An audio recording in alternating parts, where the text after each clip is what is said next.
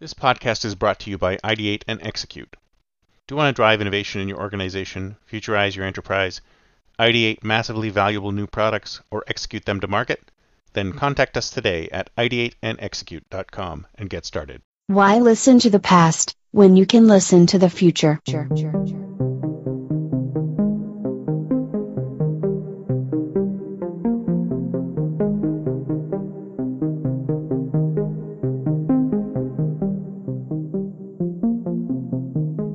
Welcome to the Think Future podcast, broadcasting from deep in the heart of Silicon Valley, California.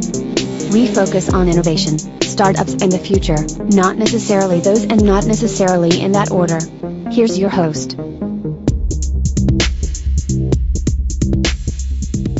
Good morning, everyone, and welcome to the Think Future podcast.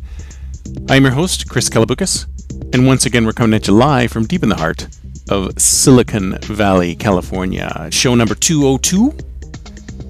That's right, folks, a palindromic show number. We haven't had a palindromic show number in a while. Apologies for the extended hiatus. But it was summertime. It is summertime. It's nice and sunny here. I don't know what it's like where you are, but it's probably sunny because it's mostly summertime here. Of course, last year in the southern hemisphere, in which case it may be winter. Today I want to talk a little bit about failure. A little bit about failure, because one of the constants when it comes to innovation is that at its best, it's very messy, very experimental. And like a lot of experiments, and if you recall doing experiments in high school or any kind of experiments that you've done, there can be many, many failures before you see success, right? Lots of failures. I mean, it's all part of the innovation process. If you look at many of the great innovations of today, you'll see that most of them are the result of a lot of effort, resulting in many failures before succeeding. I mean, how many attempts did Edison go through to invent the light bulb? Over 1,000? I don't know the real number. What was that famous quote? I've found 1,000 ways it doesn't work. I have not failed. I have found 1,000 ways in which it doesn't work. But what's interesting is that how you deal with failure once an innovation project has failed is key to your overall program's continued success in its ability to generate more ideas. Because, okay, maybe those ideas didn't work out. You need to generate more of them. I mean, some companies, they watch innovation projects like a hawk, asking for extremely high bar in specs. I remember doing that myself in a few places. Building a proof of concept, a business plan, specifications, etc. And some are way readier to terminate experiments before they've even really had a chance to really find their legs and take off. And others leave things going on for so long without pivoting. I remember one time there was a product that was envisioned at Yahoo, which was really cool. It was completely off-brand. They even got a different domain for it, and they put it out there. And it was kind of like a Twitter / YouTube / it was hard to describe. Some kind of a mashup where you'd be able to present yourself on video. It was really cool. I don't remember the name of it, but it was a very cool concept.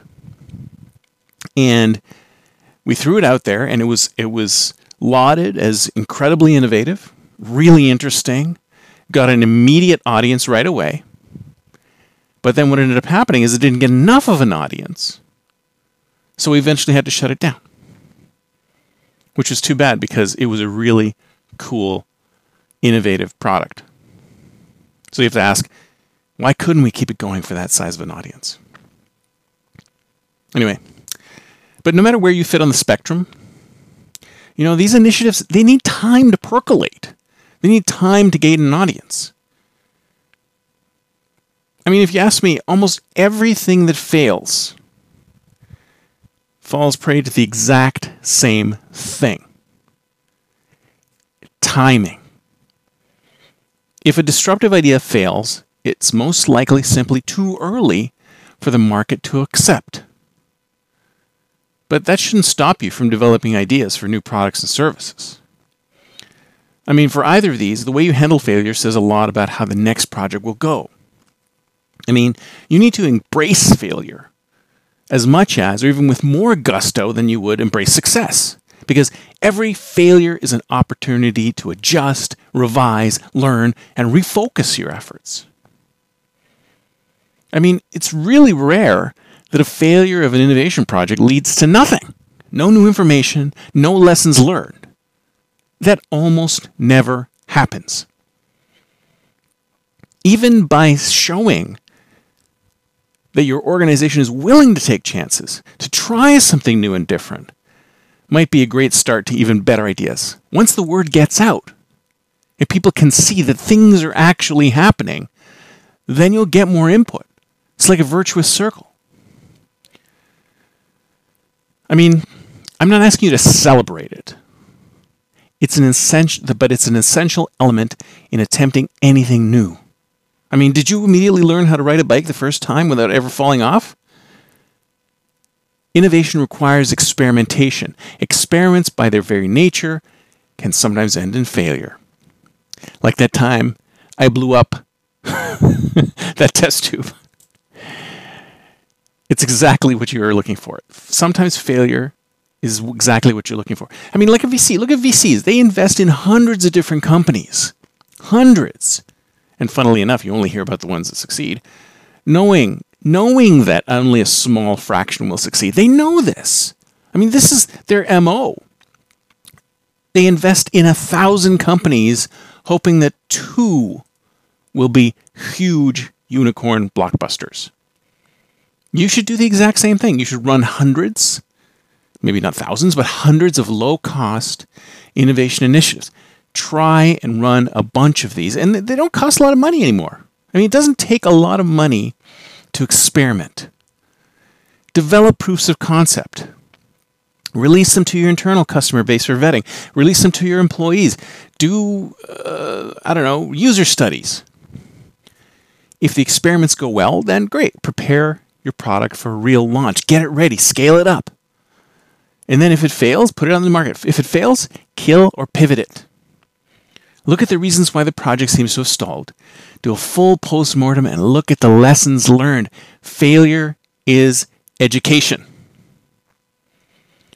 I mean, if something failed as a proof of concept internally, or a variant of it, it might still be a viable product in some ways. Maybe it's a feature in something that else is out there. Or maybe you just put it on a shelf and wait for a time when you think it might be more ready for the market. Or even better, patent it. If it's that kind of an idea, if it's something that looks like it could be further out, why not apply for a patent on it? So you can protect that idea in case somebody else comes up with it before you have a chance to get it out the door.